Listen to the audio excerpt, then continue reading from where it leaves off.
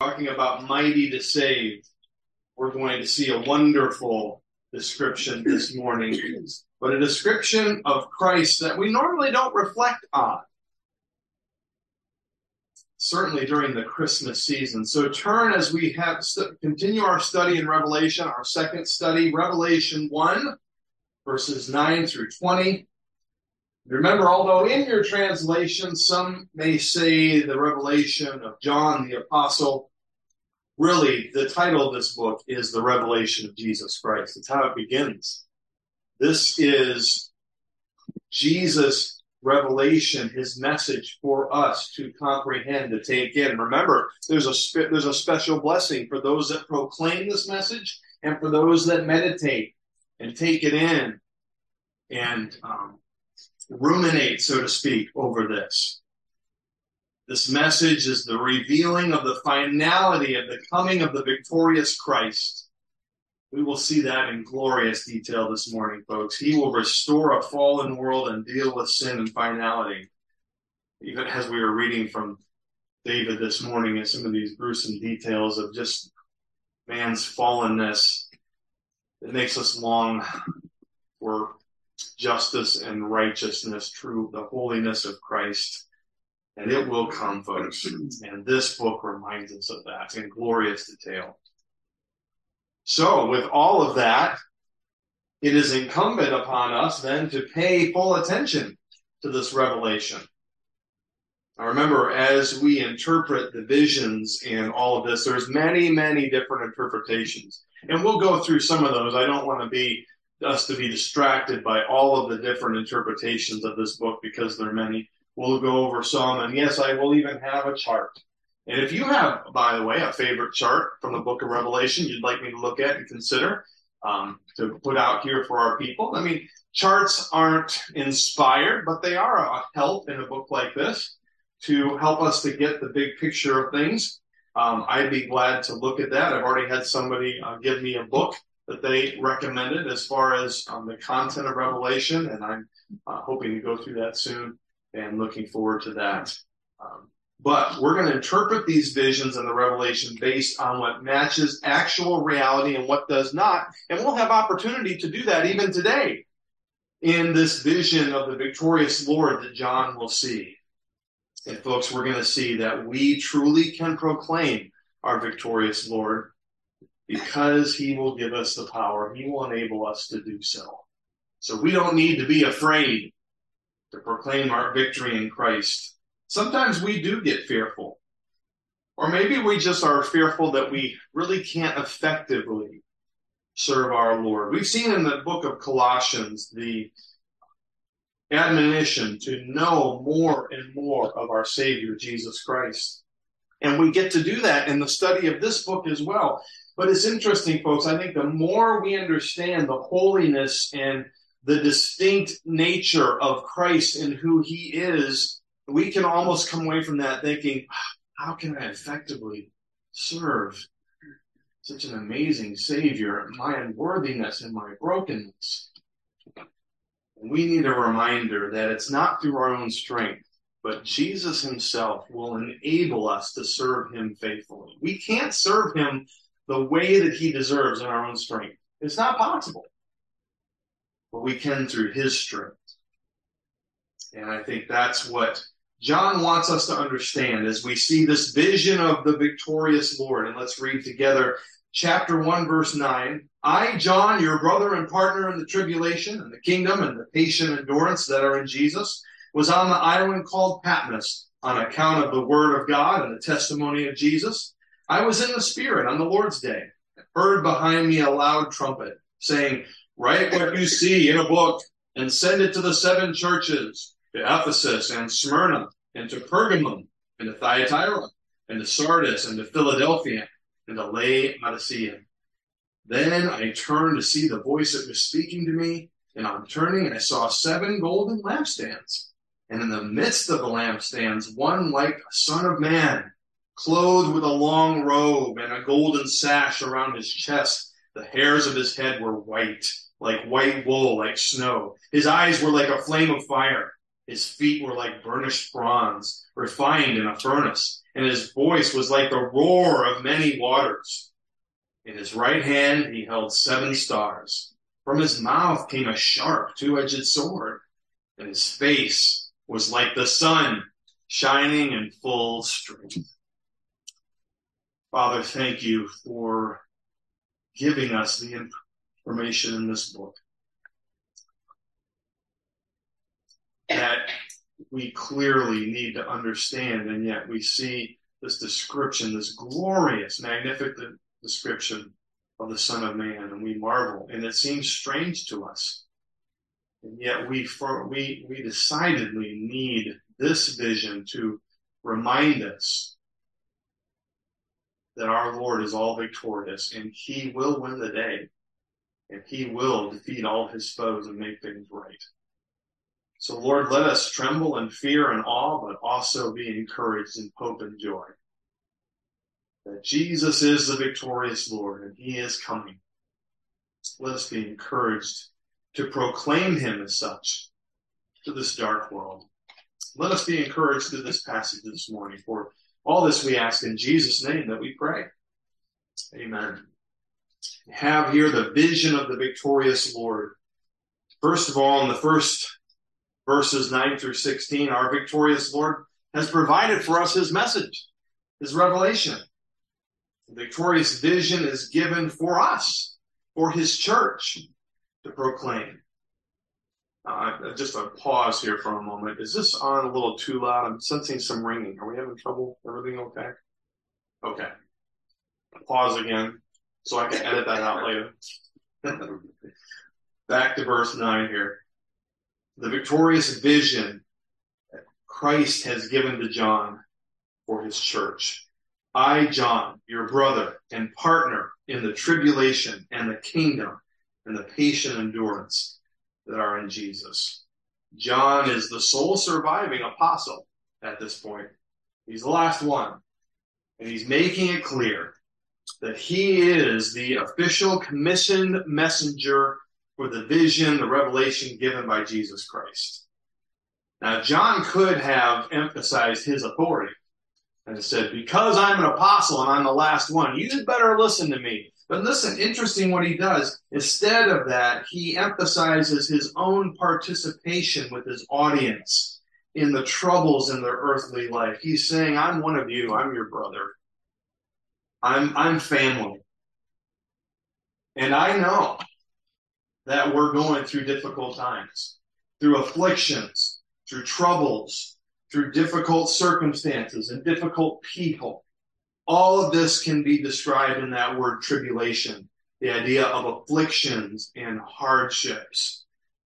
He says, I'm family. I understand where you're at, and I partner with you in that. I am sharing your sufferings, and we'll see more of that in just a minute. I am going through these things. And why? Why do believers go through these tribulations and hardships? Sometimes Christianity is represented as you trust Christ and you have an easy life till the end, and then Jesus takes you home. But folks, for true committed servants of Christ, we know that's just not the case. And John says, I know it's hard. Why? Because we're people of the kingdom.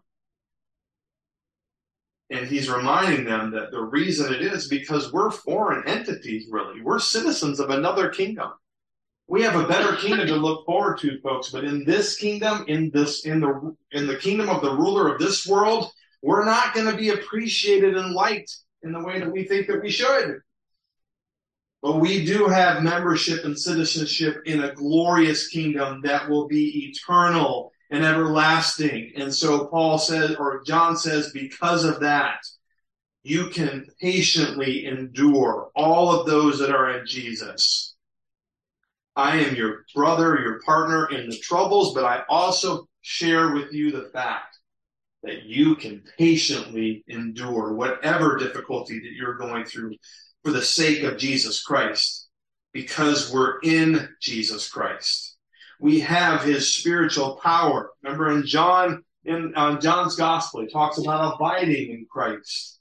We're in Christ. We're in the vine, and that whole picture is that we have his spiritual power to be patient and long-suffering through frustrating circumstances, difficult people, and even great persecution. These folks were going through great persecution. Under this book was probably written in the 90s, anywhere from AD 90 to 95. Another Roman emperor, Domitian, had come about, who was very cruel, persecuted believers. And John himself is being persecuted in isolation because of his ministry of the gospel. But he says, I know that you can be patient and endure great affliction because we have Christ. So whatever you're suffering through today, folks, remember, you have Jesus Christ. He can get you through. But those that put their faith and trust in him, those that are in Christ, we can endure. Don't be surprised by the tribulation, but be ready and to ask the Lord for strength to get through that with patience, not with complaining and whining sometimes, but patient endurance. John knows he's being persecuted. He tells us of his current location at the writing, and as he was given this earthly vision, his current GPS location is an island called Patmos, and he's there exiled, isolated, because of the ministry of the gospel of Christ. Patmos is an arid island. It's approximately 5 to 10 miles in diameter in area. And a commentary describes it as roughly 40 miles from the mainland of Asia Minor. In fact, for this today, and so you're able to place where the different churches are that are mentioned at the end of this passage, or in verse 11, I have a map right out here on the table as well for you to be able to see where all this takes place. I thought that'd be an extra benefit. For those of you that don't have that in the back of your Bibles, you can look at that. And it shows right where Patmos is, this little tiny island 40 miles from Asia Minor. And we'll talk more about why he was there in just a minute. But the point, what he is doing here, he is here because he's on the island of Patmos on account of the word of God and the testimony of Jesus.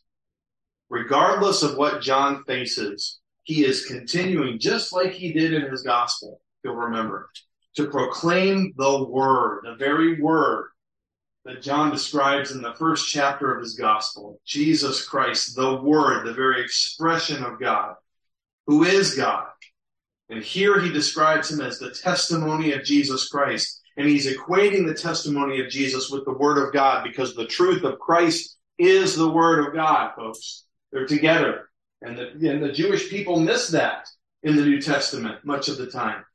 But the truth of Christ and his message is the very word of God, and that is what John continues to proclaim regardless of his circumstances. Even being exiled here on this island, he continues to give testimony for Christ. Well, what's he doing on the island? Well, it was common at this time for political prisoners to be exiled, to banished to islands.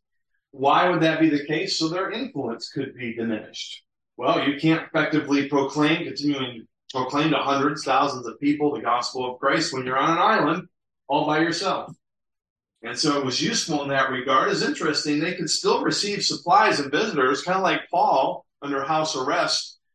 They could still from time, and if you think about it, in order for John to get this letter, once he had finished writing it, to the mainland, to the churches, he would have had to have messengers coming to him, taking the writing and taking it to the churches, then making copies of it. So he was able to see visitors, and he was able to receive supplies. And as I mentioned earlier, probably wrote this letter as Christ told him to write down this vision in the early 90s. The reign of Emperor Domitian, his cruelty was well documented.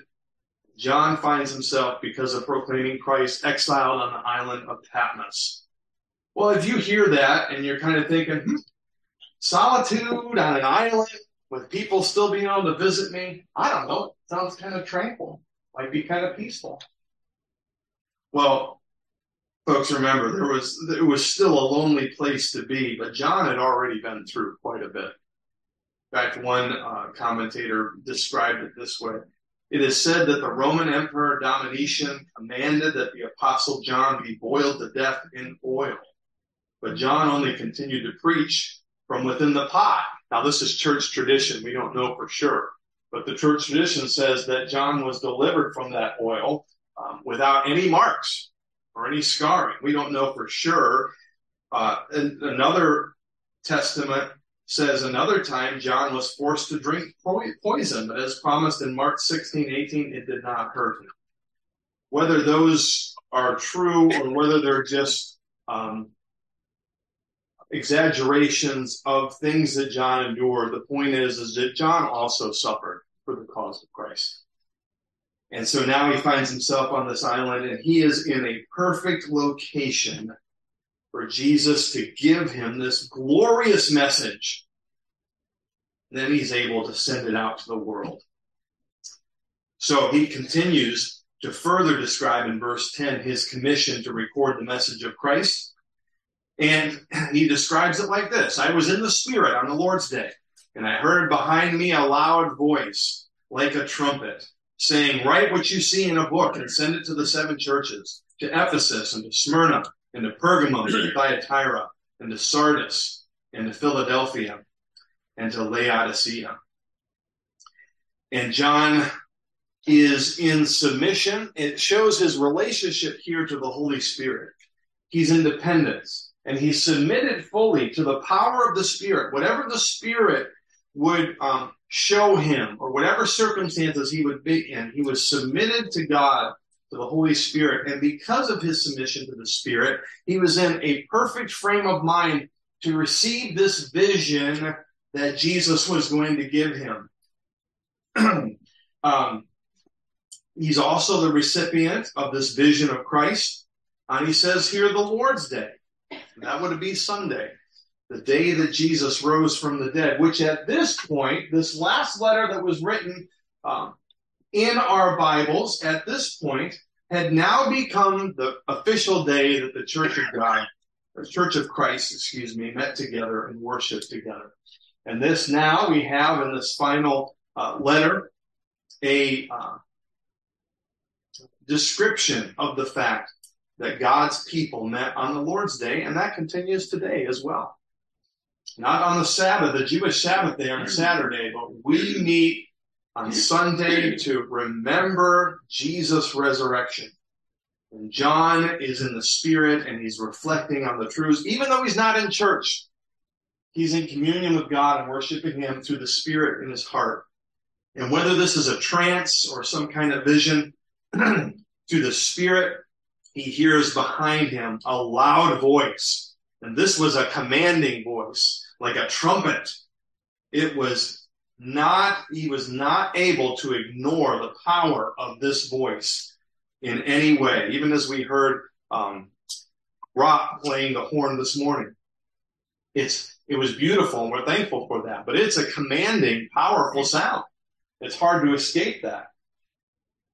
And John now hears this powerful, commanding sound that he cannot escape from.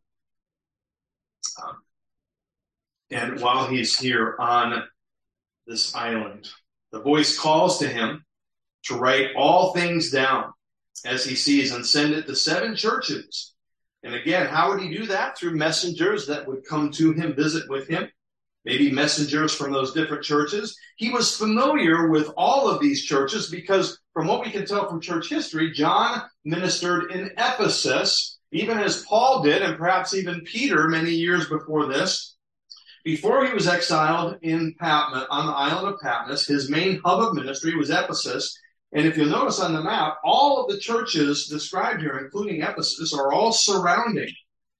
And in fact, some scholars say that this is described in a specific specific line of description that was kind of like a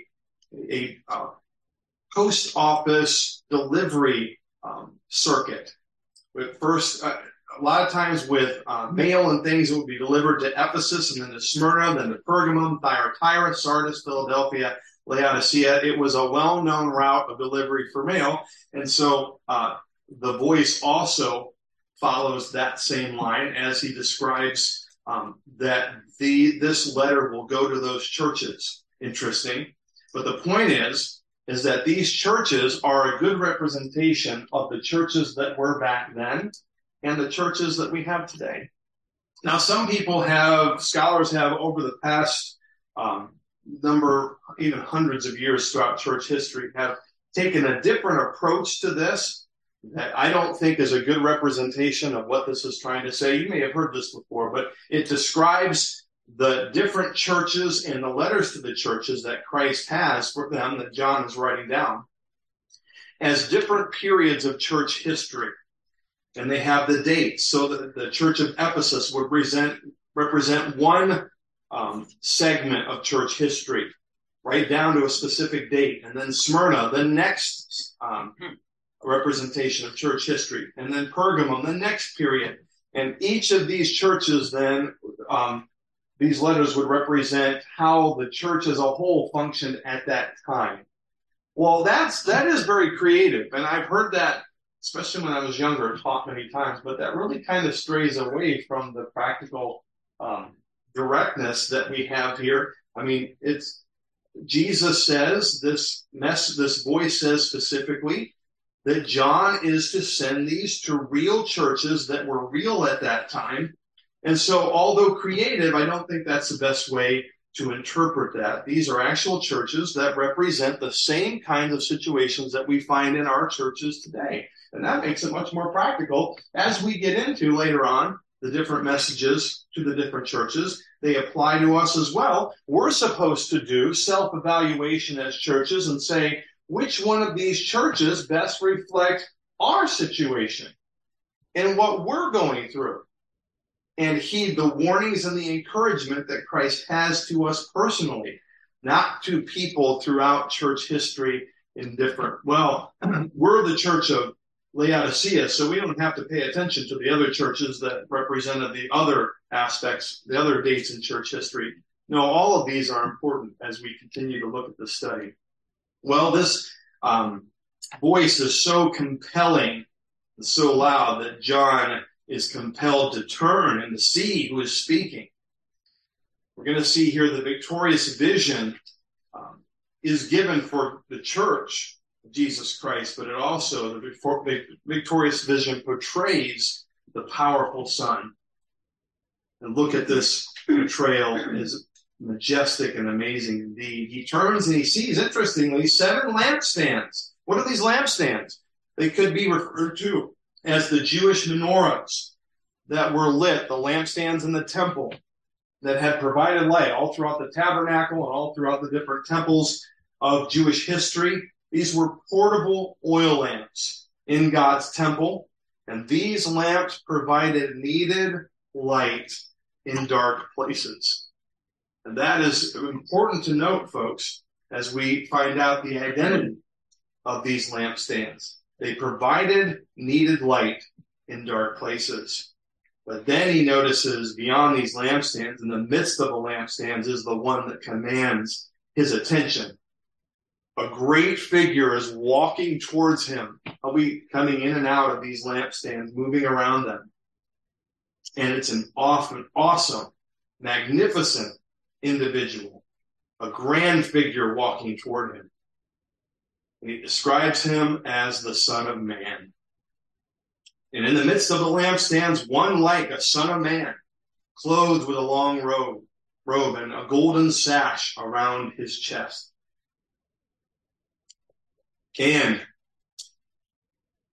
this is the Son of Man that is the fulfillment of the Son of Man described in Daniel and Ezekiel. In fact, we're going to see, as this description continues, that this really is a fulfillment of what was described in the books of Daniel and Ezekiel in the coming of this Son of Man. Jesus himself enjoyed that title, referred to himself as the Son of Man. He was reflecting, he was He was identifying with humanity, but he was also identifying with the fact that this one would come predicted in the Old Testament that would bring judgment and would bring victory in his wake. And now he is come to John in a magnificent description here.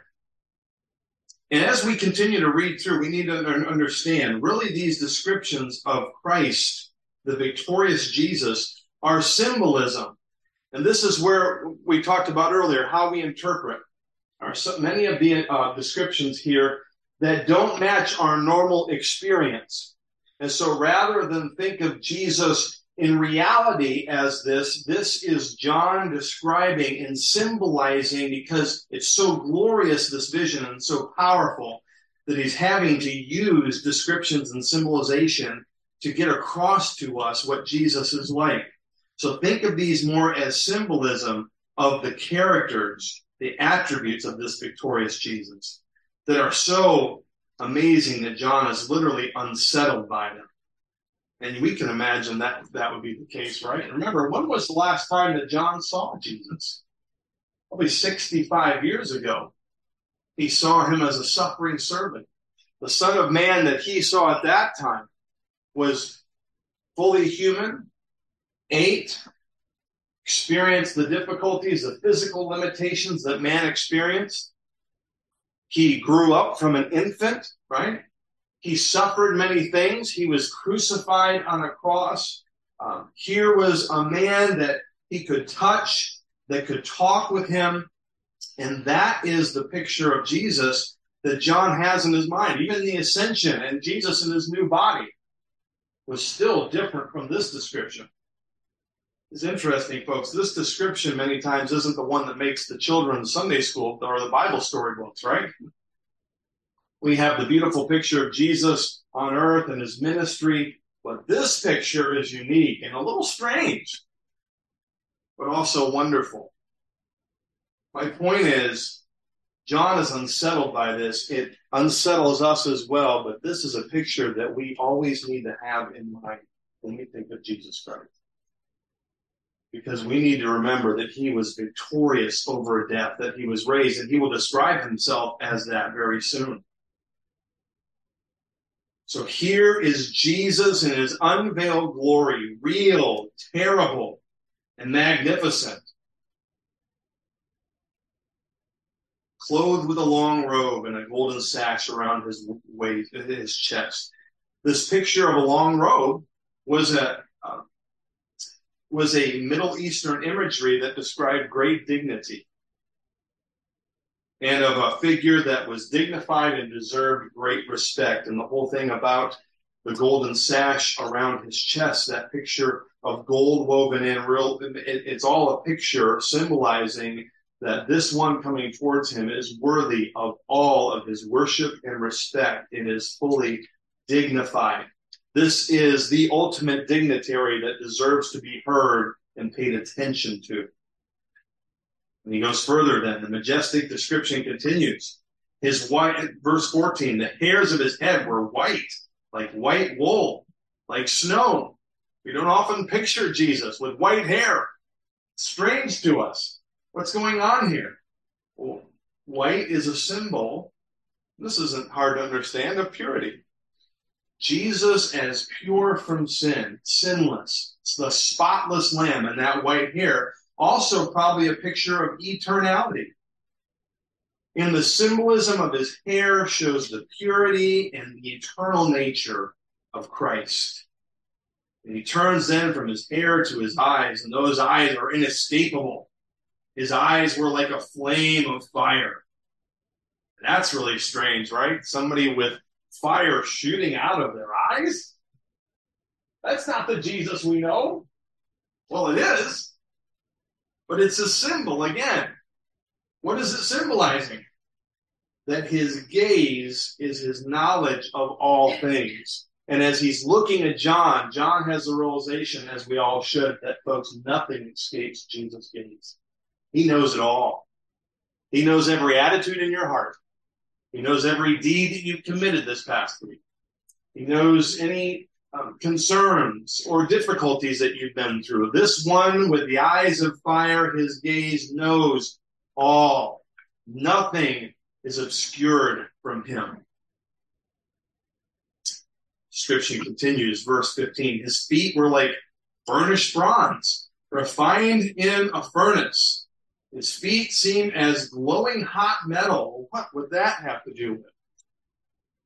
Well, we have other aspect. We have this described in Daniel and Ezekiel. I'll just read this to you real quick. Again, the fulfillment of these passages in the Old Testament.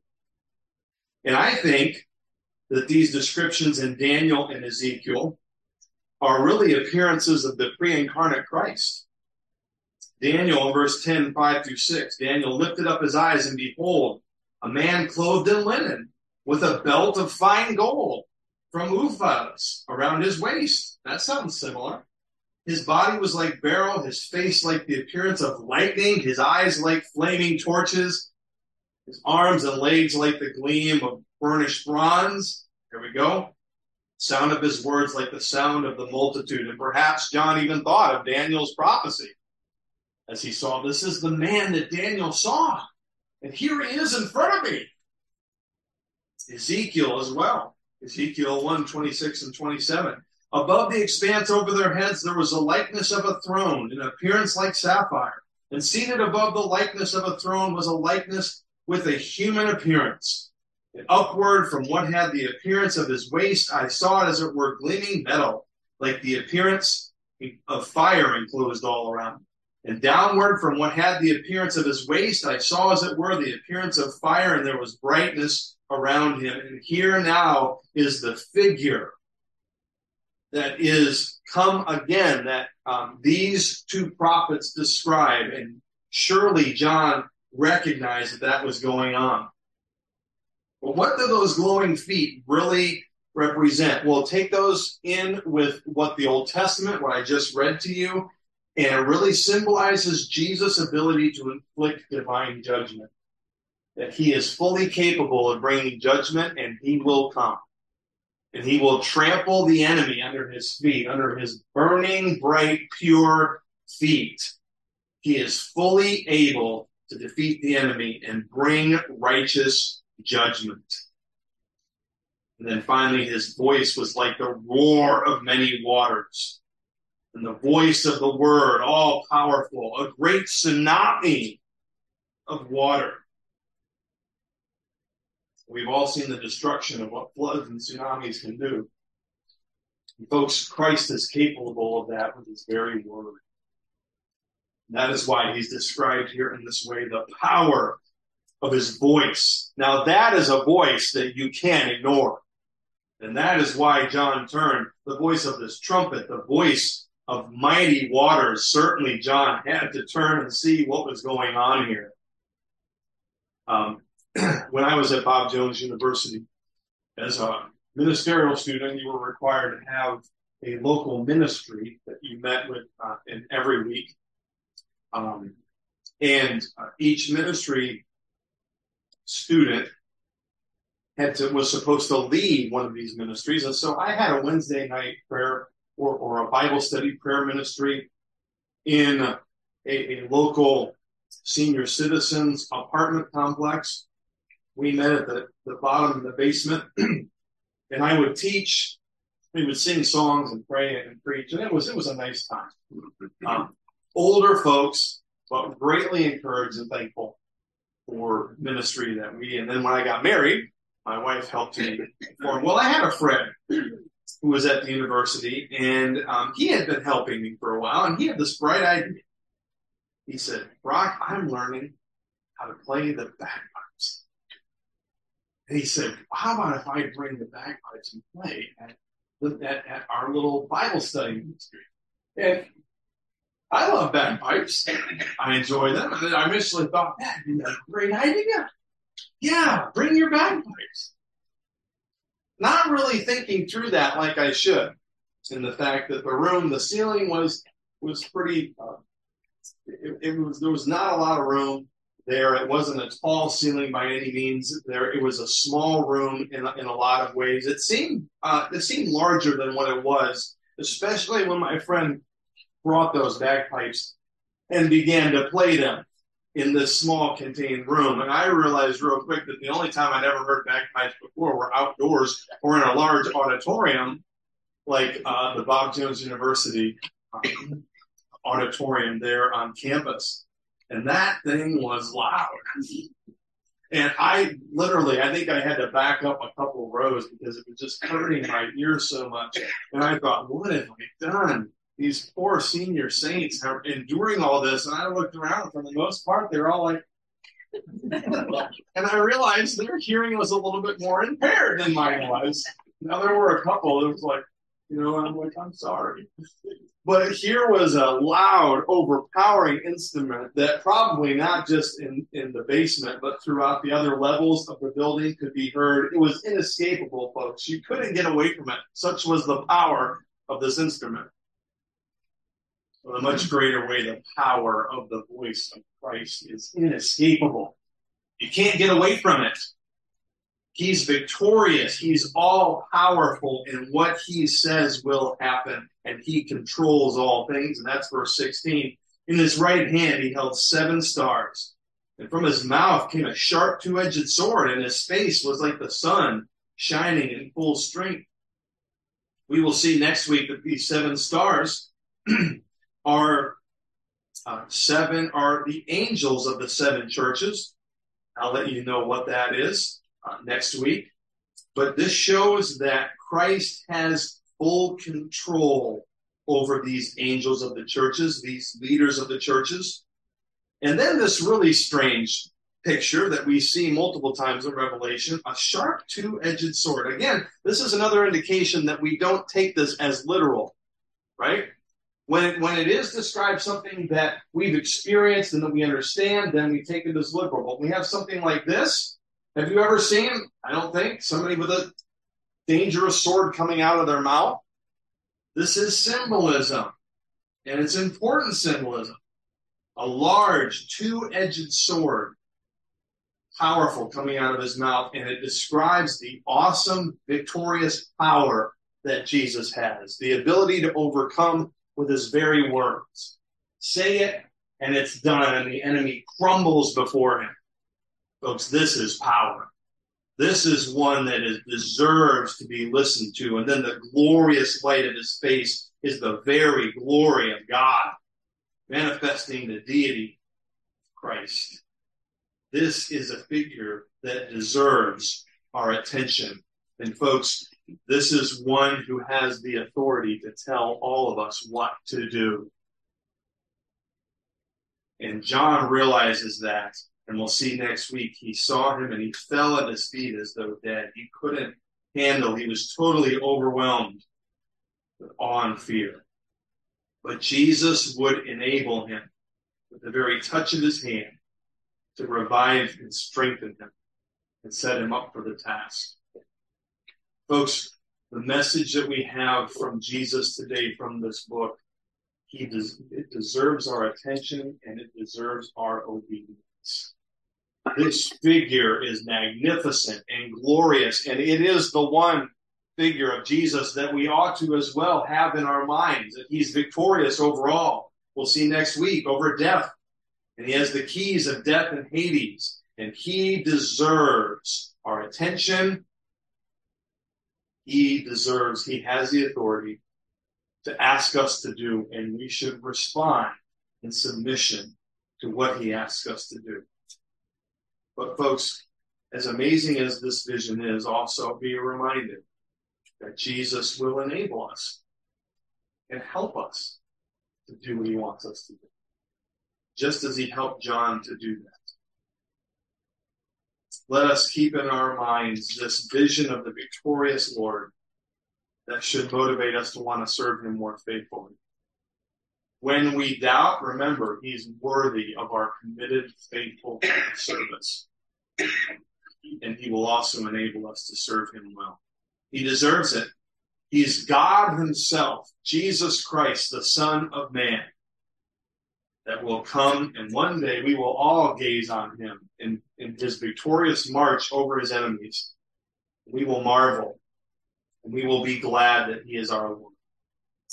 Father, thank you for this beautiful, striking picture of our victorious Savior, Jesus Christ, the Son of Man who will come with authority to deal with his enemies, who knows all things, who knows our hearts, even right now, whether we are committed, whether we are struggling, and he at the same time has what we need, and we depend upon him to help us continue to go on. Lord, I pray that you will continue to give us hope,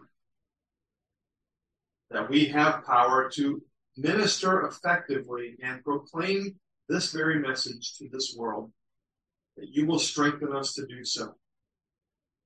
It's an awesome vision that causes us to tremble.